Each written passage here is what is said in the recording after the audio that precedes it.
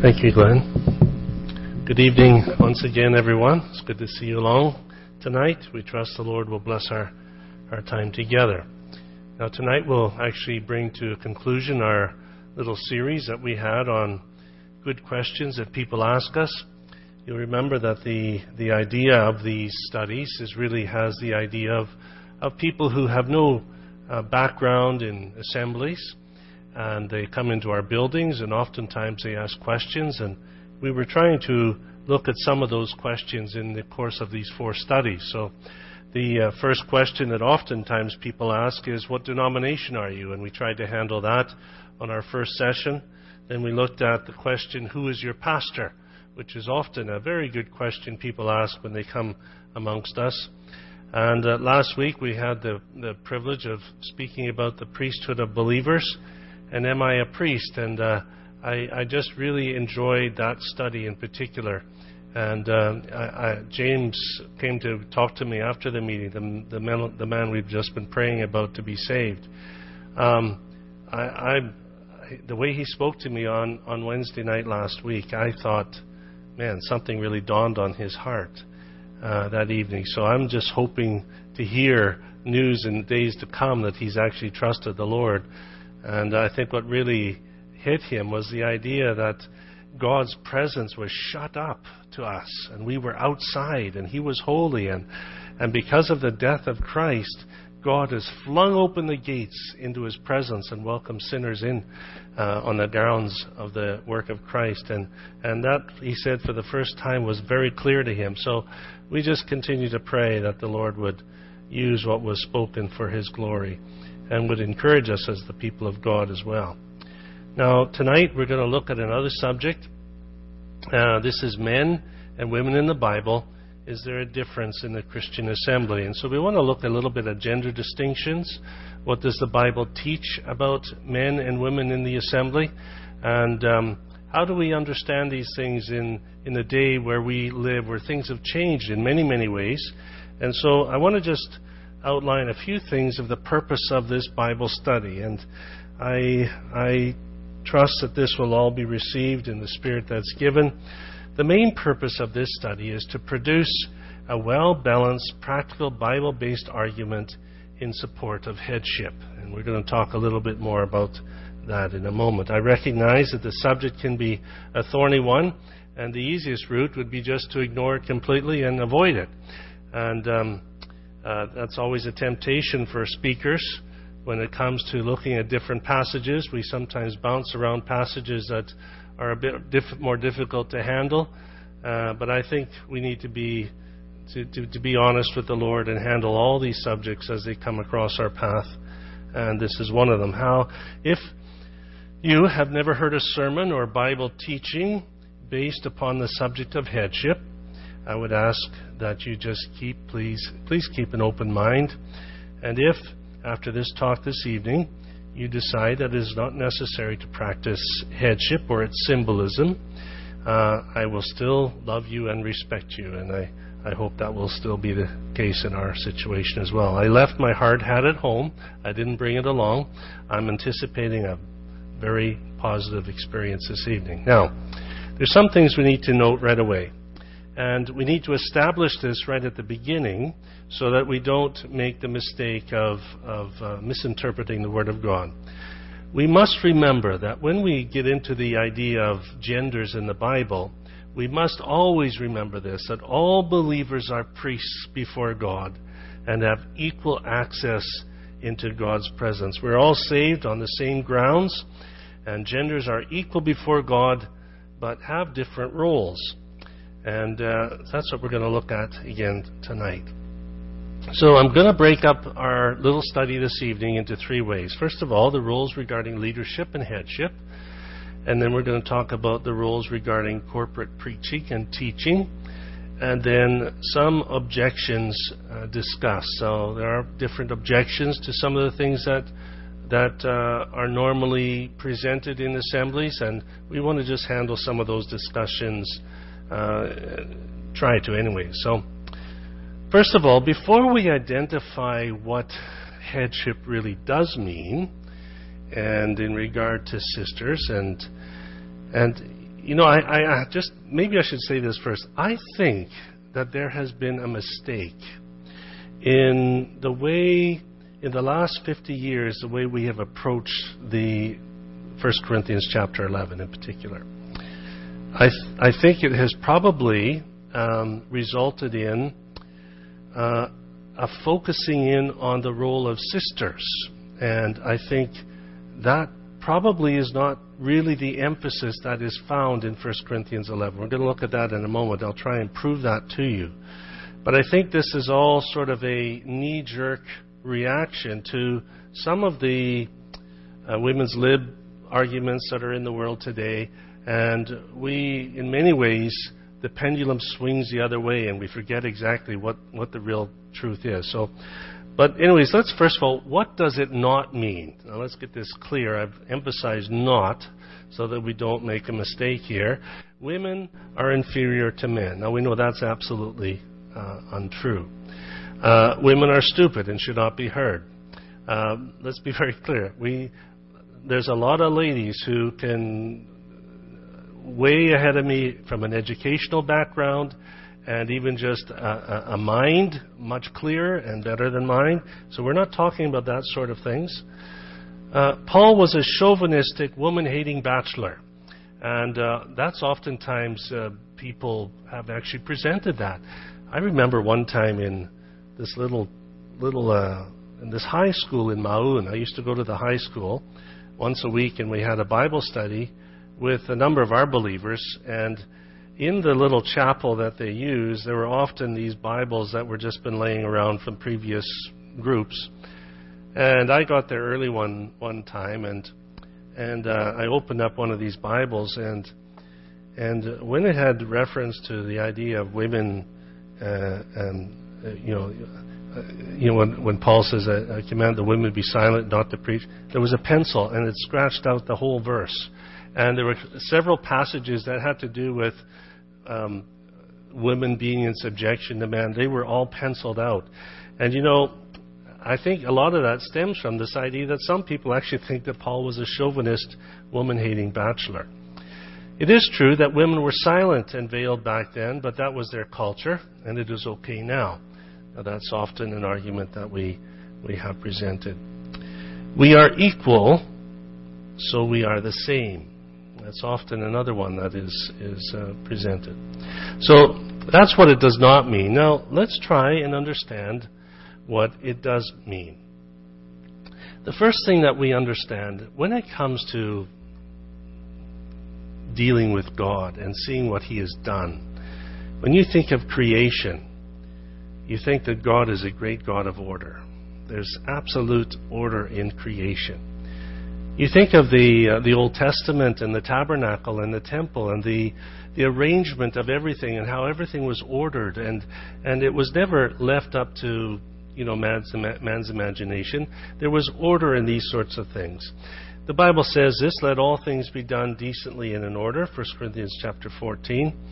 And William MacDonald, he says this: "Every well-ordered society rests on two supporting pillars. Authority," that's the first one, "and submission to that authority." So these are two pillars that are established in every well-ordered society. And this is what is known as headship in the Bible. Now we're going to look a little bit at this just for a moment here. I want us to understand that the idea of headship is not something that is relegated to the sphere of man. That actually headship is actually practiced and experienced in the Godhead Himself, in divine persons. And we must remember that, here's an example of it here, but I would have you to know that the head of Christ is God. Now nowhere would we ever infer that because there is a subjection of one person to another, that means that there must be inferiority. There isn't. And here we have an example of the Lord Jesus Himself, who is co-equal and co-eternal with God the Father. Yet the head of Christ is God. There's no question here about equality. It's a matter of authority and submission. When it comes to society, for example, we have those two pillars again taught in the Scriptures. Romans chapter 13, it says this, "Let every soul be subject unto the higher powers, for there is no power but of God. The powers that be are ordained of God." So we can see in the world that's around us, God has teaching for us as believers how we should interact with governments that are around us. These governments are not even Christian. We're not talking about Christian governments. We're talking about non-Christian governments who may even be absolutely opposed to us as believers. There is still a responsibility for us to recognize that God has set them there. The powers that be are ordained of God.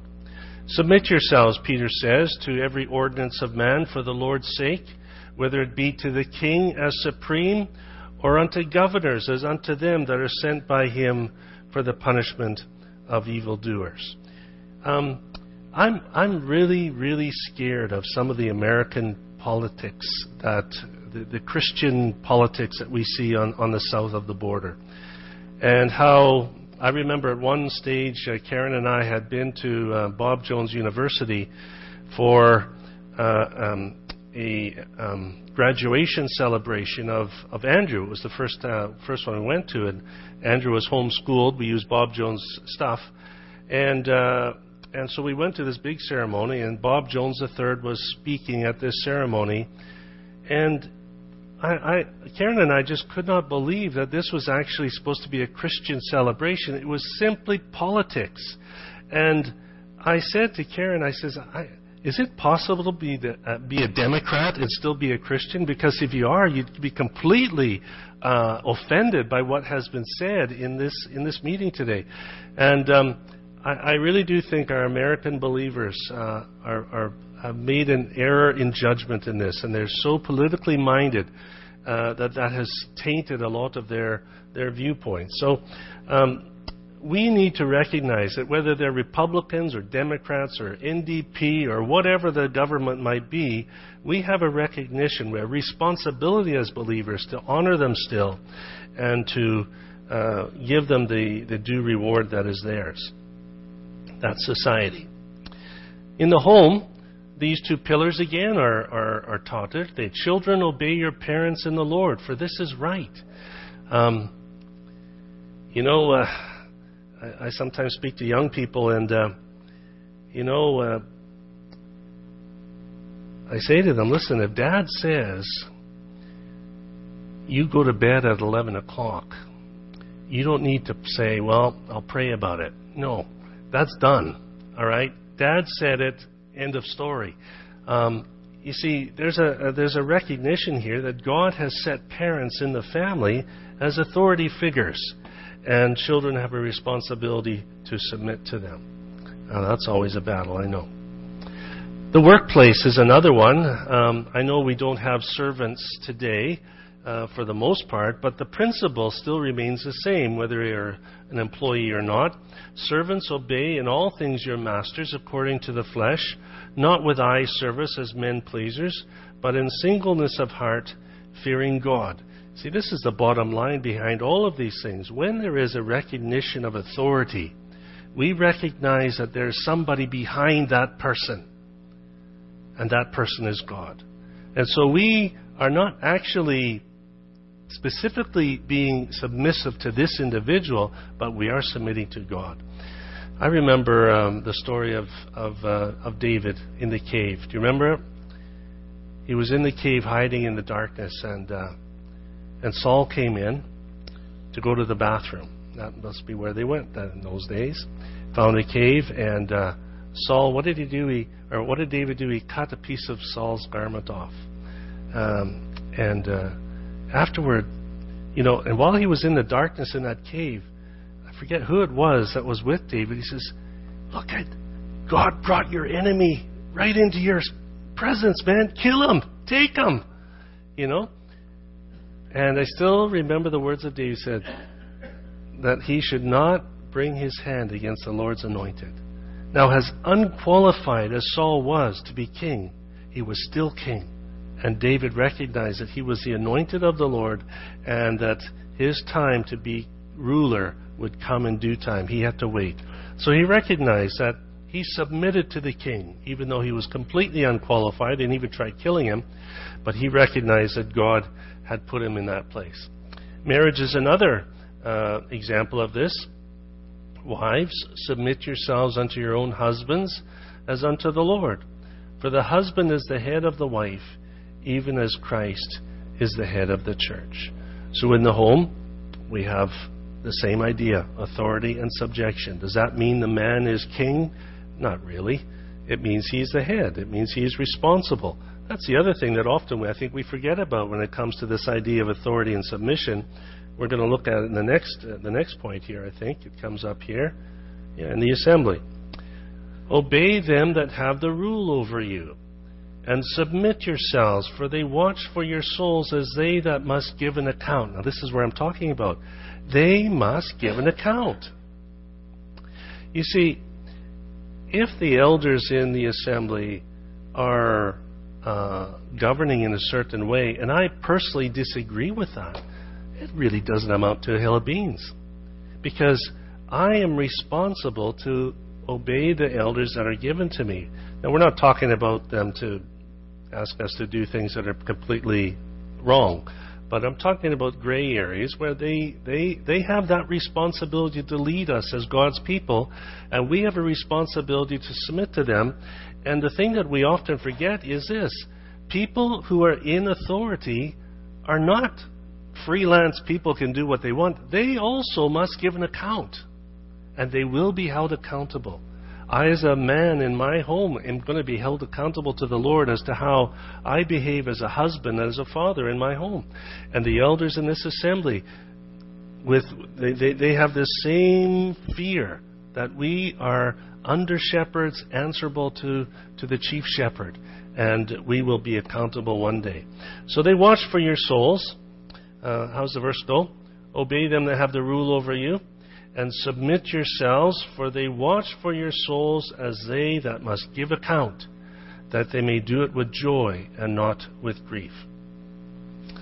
So, that's basically I think I've set the stage here, that there are these two pillars. There's authority and subjection to authority. And what we're actually talking about that is headship. Now, when we come to the Christian church, the assembly of God's people, I'm not referring to brethren assemblies. I'm referring to Christian churches from the day of Pentecost to the day that we live in. I'm just a simple guy, and I want to make a historical observation regarding the head covering in groups of Christians in this period of time. 1950 years of history.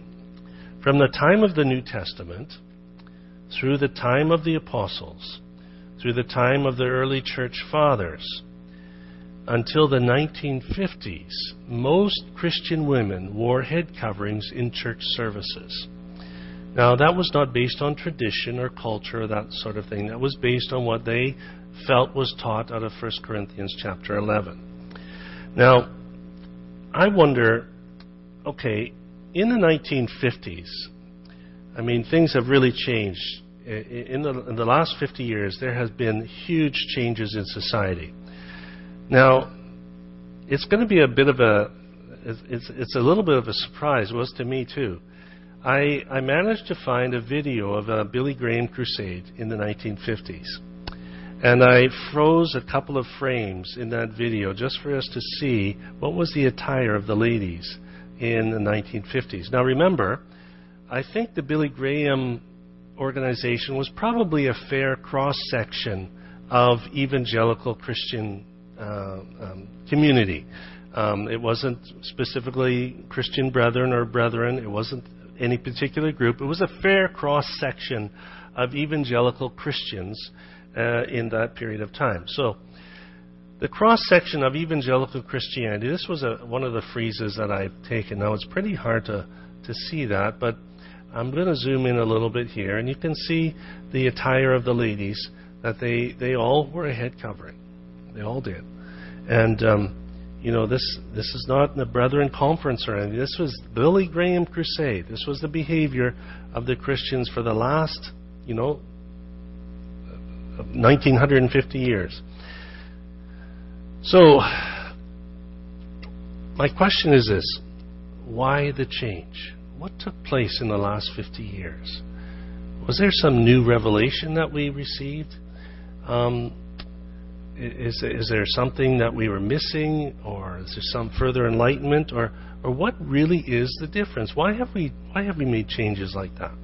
And well, I think probably this is the big answer to that question: the feminist movement.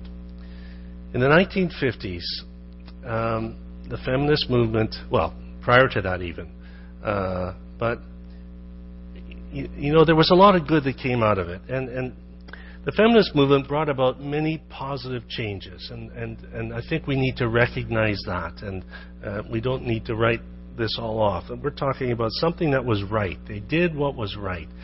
They brought awareness to the need for protection of women and girls from domestic violence, and they did a number of things that they did that were very, very positive, and this is one of the things that came up to the light and was very helpful.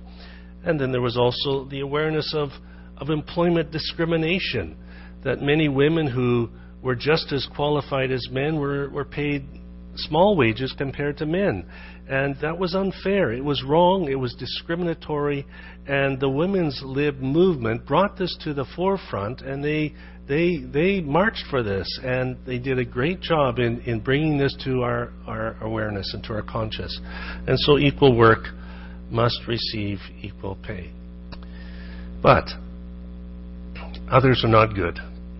Other things that they did bring to the forefront, and we're talking probably more about the more radical feminists, but this is really what is really given rise to the age of feminism is abortion on demand, and a right for a woman to choose, and she can terminate her pregnancy if she wishes. And this has now been the law of the land for many years.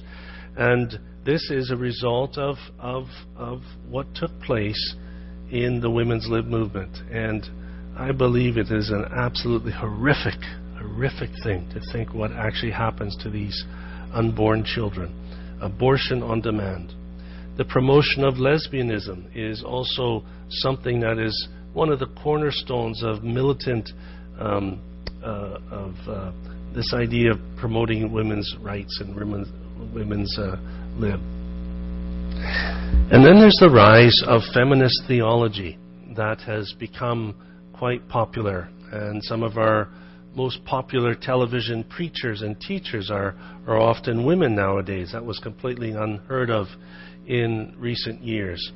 But their agenda is to remove the teaching of headship from the Bible, and to rewrite the scriptures in many ways, and to do away with this wonderful teaching of headship. And so I think if we understand that is some of the reason that has happened and why some of the changes have taken place, it does maybe help us understand why things have happened the way they are. Now I'm going to read just a few passages from 1 Corinthians chapter 11 this evening. This is going to be our foundation for what we're going to be talking about. And 1 Corinthians chapter 11, if you didn't bring your Bible, that's fine. It'll all be up front for us. Now I praise you, brethren, that you remember me in all things, and keep the traditions just as I delivered them to you. But I want you to know that the head of every man is Christ, and the head of woman is man, and the head of Christ is God. Every man praying or prophesying, having his head covered, dishonors his head. But every woman who prays or prophesies with her head uncovered dishonors her head. And I'm just going to jump ahead to verse 10. For this reason, the woman ought to have a symbol of authority on her head because of the angels. Now, I want to look at the subject of headship from this verse in particular. In this verse, we have actually 4 persons that are mentioned here. But I want you to know that the head of every man is Christ. The head of the woman is the man. The head of Christ is God. So we have these four individuals, these four persons mentioned in this, in an order. Now, keep in mind that we're not talking about inequality again. I just want to hammer that home. And sometimes we make the mistake of assuming, for instance, when we refer to the Holy Spirit, we refer to him as the third person of the Trinity, as if he is of less authority and power and of importance than the other first two persons. That's not true. But here we do have an order that God has established, not myself. But I want you to know that the head of every man is Christ. The head of the woman is the man. The head of Christ is God. So there you have those four persons and the head of each one of those persons. Now, every man praying or prophesying, having his head covered, dishonors his head. Now, I want you to notice that this verse comes before the verse regarding ladies. This has to do with men. And I do think that this is the most important part of this chapter. It's verse 4. Oops, sorry. Let me go back here. The biggest change that this passage made on the first century believer was not to the women, but to the men. And I want us just to lay hold of that. I think we're missing that. We really are missing that. We think that chapter 11 is all about the women. It's not. It really isn't. The biggest change that this passage made on the first century Christian was not the women, was not to the women, but it was to the men. Every man praying or prophesying, having his head covered, dishonors his head.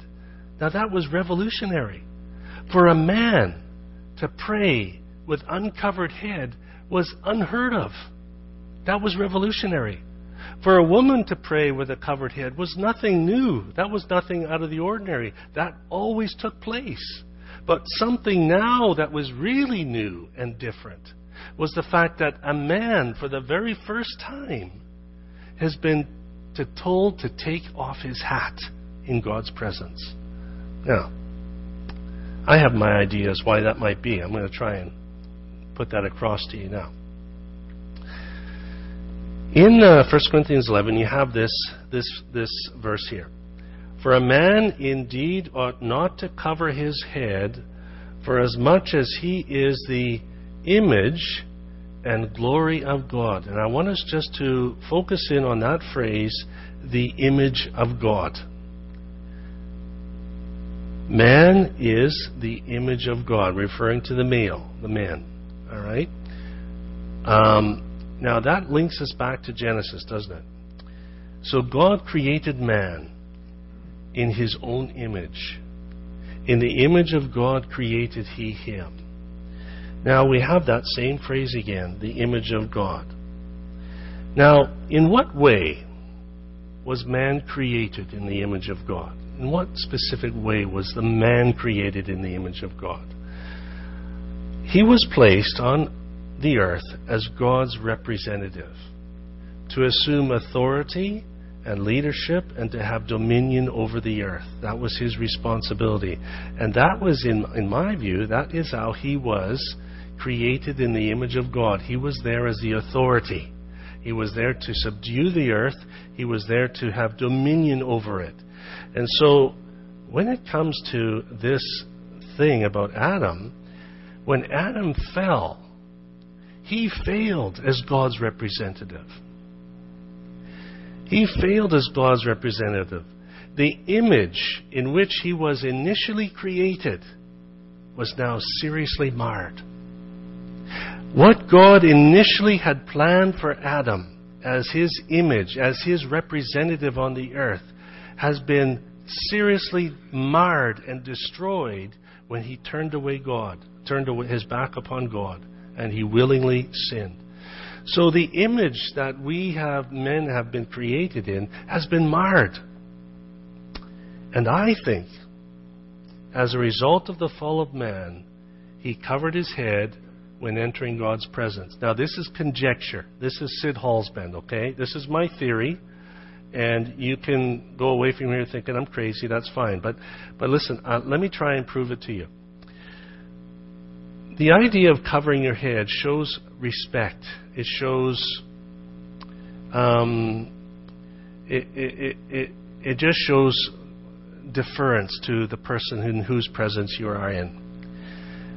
And I don't know when it first started that men went into God's presence with a head covering. I don't know when that took place, but I do know it was at least during the days of Moses. Because in the days of Moses, you know that the high priest and the priests, they wore head coverings, didn't they? When they went into the temple and into the tabernacle, they had specific headgear that they had to wear on their head when they went into God's presence. They were not permitted to go into God's presence without this. So I don't know how much earlier than this. My conjecture is this, is that it was always from the fall. Men went into the presence of God to pray. They always would have covered their head somehow. So now the good news. This is to me it puts a whole new spin on this idea of headship in 1 Corinthians 11. When Christ came, he restored that which he took not away, and restored man to the place that God had initially planned for him. Christ fulfilled and accomplished where Adam failed. And so when you and I, as New Testament Christian men, when we have trusted in Christ, we are now viewed in Christ, and now we're restored to where we were as Adam's original, how he was originally created as the image of God. Now, I have a verse here that sort of links this a little bit, and there's some interesting parallels between Colossians here about Christ and the work and the role that Adam played in the Garden of Eden.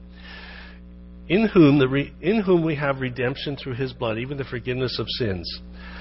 Who is the image of the invisible God? Now this is Christ, who is the image of the invisible God. We have that expression here again, don't we? The image of God. Now Christ is that wonderful image now. Far better than what Adam could ever present. And it says here that Christ was the firstborn of every creature. Now interesting here, the firstborn of every creature, going back to Genesis, the creation, right? And you know what the word firstborn, it doesn't mean literally to be the firstborn, because Christ wasn't born, wasn't he? He always was. But the title firstborn is used really to designate a place of superiority and supremacy. And that was really the title that has been given to Christ. And that was really the role that Adam should have been fulfilling as the one who was to have the authority on the earth. For by him were all things created, that are in heaven and that are in earth, visible and invisible, whether they be thrones or dominions or principalities or powers. All things were created by him and for him. You see, when God created the world for Adam, or when he created the world, he gave it to Adam. Adam was the federal head. He was the one who was to subdue it. He was to govern it. He was responsible for it. And he blew it. He failed. And because of that, his image was marred. And thus comes Christ along.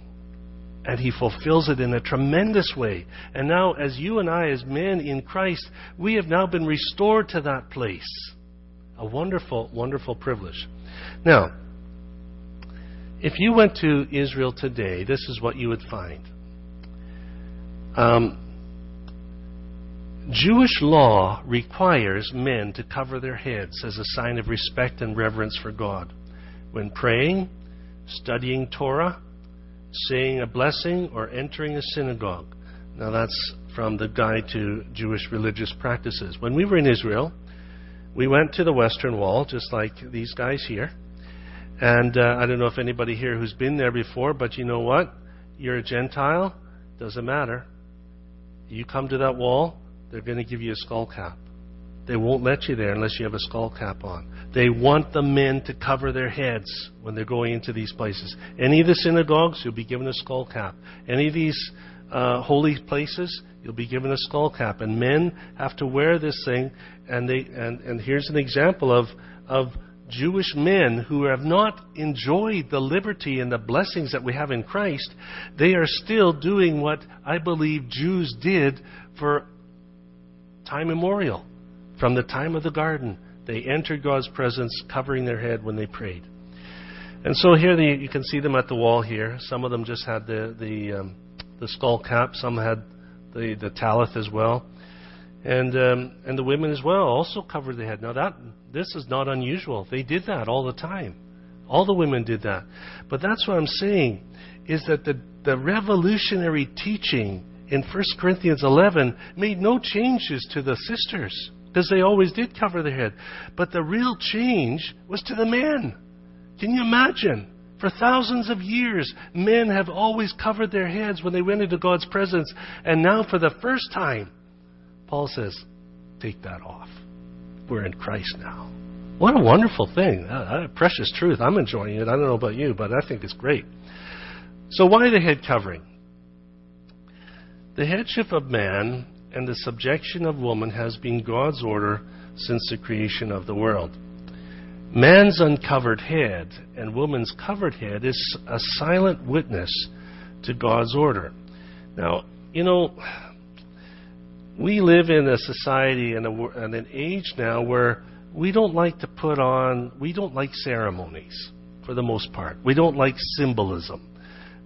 We find that archaic, it's old-fashioned, it goes along with the state churches and all the shrines and all that sort of stuff. And I get that. But let us remember that there are certain symbols that are important to God, regardless of what the world thinks. Bread and wine on the Lord's Day morning are symbols. And we wouldn't think of changing those symbols. Those symbols are important to God. And so the head covering also. The world shows little regard for God's order in the roles of men and women. The Christian New Testament assembly is the place where God's order is restored, recognized, and respected. It is a place where the glory of God is unveiled and man's glory is veiled. So, for a man indeed ought not to cover his head, for as much as he is the image and glory of God, but the woman is the glory of the man. Now, we'll leave the head covering now for a few moments. I've got a fair bit of material yet, so let me just go into this. This is in regard to preaching and teaching and public speaking. Paul said this to Timothy. He says, I desire therefore that the men pray everywhere, lifting up holy hands without wrath and doubting. Now, I want us to understand that when he referred to the men in this passage, this is the term for masculine. This is the men. It's not the word for mankind. It's for the males, is really what he's teaching here. So he desires, therefore, that the males pray everywhere, lifting up holy hands without wrath and doubting. And then later on in the chapter, he says this regarding the ladies. He says, let the women, and that is definitely the women, learn in silence with all subjection. But I suffer not a woman to teach, nor to usurp authority over the man, but to be in silence. So these are instructions from the Apostle Paul in regard to the role of sisters and men in the Christian assembly. Now, oftentimes I wished I was a woman. I didn't have to open my mouth and I could just be quiet. And maybe many of you would wish I was a woman too, that I didn't have to open my mouth. But there is responsibility with this. We as men need to step up to the plate. We have a responsibility to lead. We have a responsibility to bring our voices, make our voices heard, and not just any voice, but it has to be a voice that is backed up by the Spirit of God. We need to know what we're talking about that's based on the Scriptures. Now, the easiest thing is just be quiet. But that's not our responsibility. We have to do that. And just as the men are required to be vocal, it is also required of the sisters not to be. Does that mean they don't have anything to say? No. Does it mean they're not better Bible scholars? No. It doesn't mean that at all. And there are avenues and there are formats when we can really benefit from the blessing of sisters and their knowledge of the Scriptures and the experiences that they've had. And so there are formats for that, but not when it comes to the whole assembly meeting together. I'll talk about that in just a moment. So in summary, all believers are priests and have equal access into God's presence. God designed the genders to complement each other in the assembly, each fulfilling their distinct role. So this is God's design, and it's a wonderful design. And, you know, when you have been part of this for 50, 60 years, some of you have been in the assemblies forever, and it's old hat to you, and it's not unique, and it's just, you know, we've always done it. And you know what? This is a really, really unique, cool, different way that any of the other churches have not seen. And when they come, oftentimes they're just impressed with the way you do things. And I think we need to be more impressed with the way we do things, because they are really based on the Scriptures. And we need not be ashamed of them. And we need to be just thankful to the Lord for what we have and quietly go on in obeying them. So, some questions. Was this not just a cultural thing? Now that's often thrown up, back in those Jewish Christians, that's what they did. We're American Christians here. We're Canadian Christians. We have our own culture. We'll do it our way. What about the woman's hair? Isn't that the covering? When should the covering be worn? Won't we make visitors feel uncomfortable if we all practice the head covering and people come in, ladies come in, and they don't have a head covering on? Okay, let's look at these questions. The first one is this: was this not just a cultural thing? No. Just simply no. It's not true. The reason Paul gave this was the order of creation. That was the reason he gave it. It had nothing to do with culture whatsoever. Nor was man created for the woman, but woman for the man. And the Lord God said, it is not good that man should be alone. I will make him a helpmeet for him. So this has got nothing to do with culture. It has to do with the order of creation. What about the woman's hair? Is that the covering? I don't believe so. Unless one sees that two coverings are mentioned in this chapter, the passage becomes hopelessly confusing. If we believe that when Paul referred to the veil, that he was actually referring to the lady's hair, then we have to be consistent in following that interpretation. And if you do, you soon begin to find out how silly it actually sounds. If we take hair to be the covering, then verse 6 would not make any sense. Verse 6 says this: "For if a woman is not covered or veiled, let her also be shorn." Now, this would mean that if a woman does not have her hair on, if you're taking the covering as her hair, then she might just as well be shorn. But this is impossible. If she does not have her hair on, she could not possibly be shorn. So it doesn't make any sense if you want to be clear in how you're going to interpret this passage. Now, it becomes even more interesting and comical, I guess, if you wanted to look at it this way. If we take hair to be the covering, then verse 4 would read something like this. Now remember, we have to follow through, and to be consistent, it would refer to the men as well. Every man praying or prophesying having his head covered dishonors his head. Now, if we're talking about hair as being the covering, it's saying this. This would mean that if a man prays or prophesies with his hair on, he dishonors his head. Again, this does not make any sense. How can a man take off his hair and put it on again.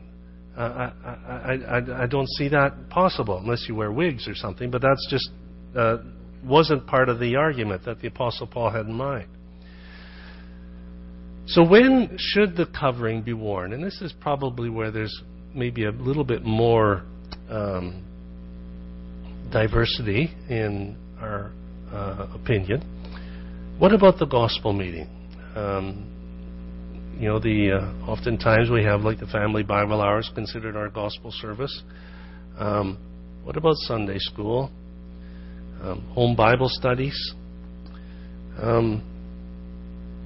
When should the covering be worn? There's a phrase that is often used, or not often, but a phrase that pops up in 1 Corinthians, and it goes like this. When you come together as a church, 1 Corinthians 11, verse 18. Now, what does that mean? When you come together as a church. In other words, this is really a meeting of the entire assembly. It doesn't mean the whole assembly will be there, but it is the meeting that the whole assembly is expected to be at.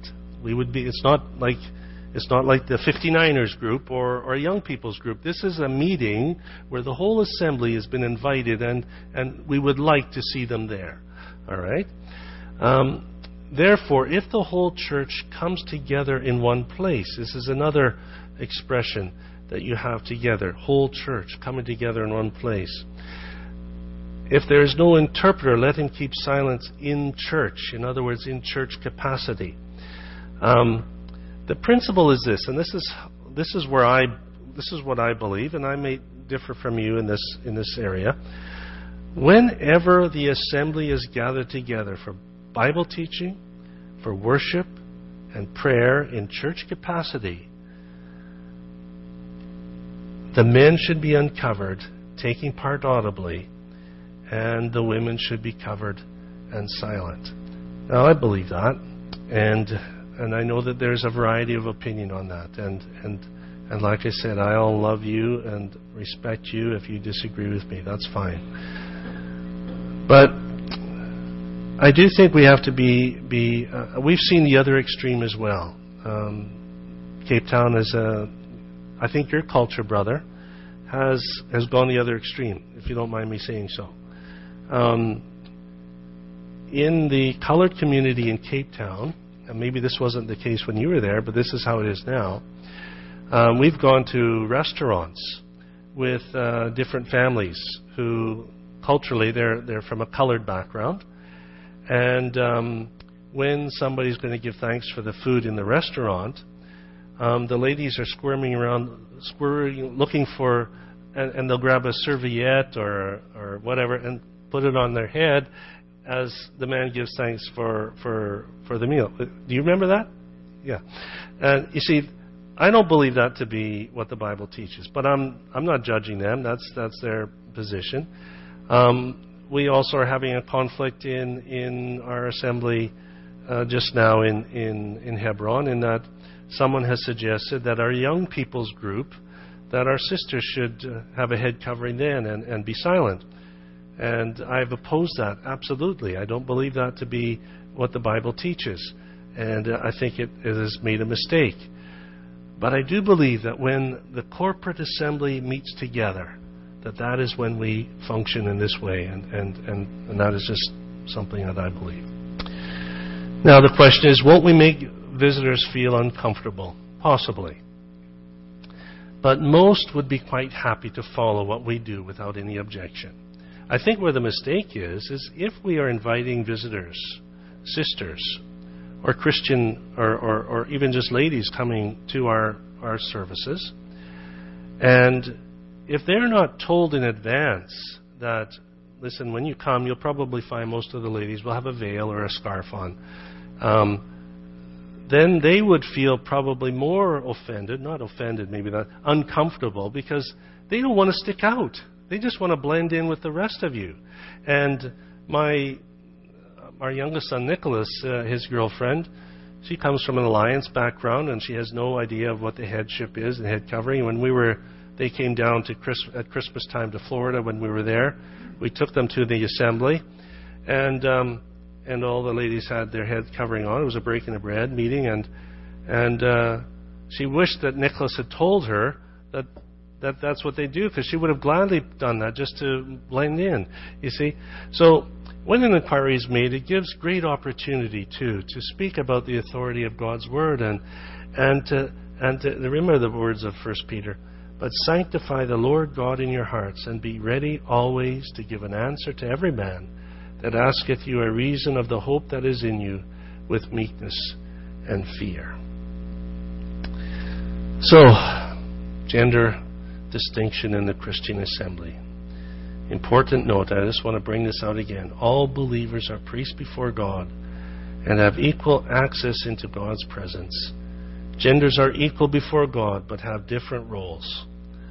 The roles regarding leadership and headship, the roles regarding corporate preaching and teaching.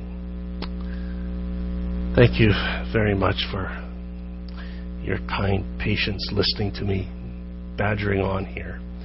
And we just pray that the Lord would give us all a gracious spirit as we look at some of these things, and that we'd learn from them and go forward. And I don't think any of us have got all the answers. I certainly don't, and I've got lots to learn too. But I think it's good for us just to go back to some of these things and visit them and enjoy them and appreciate them and value them, because God values them, and we need to do so as well.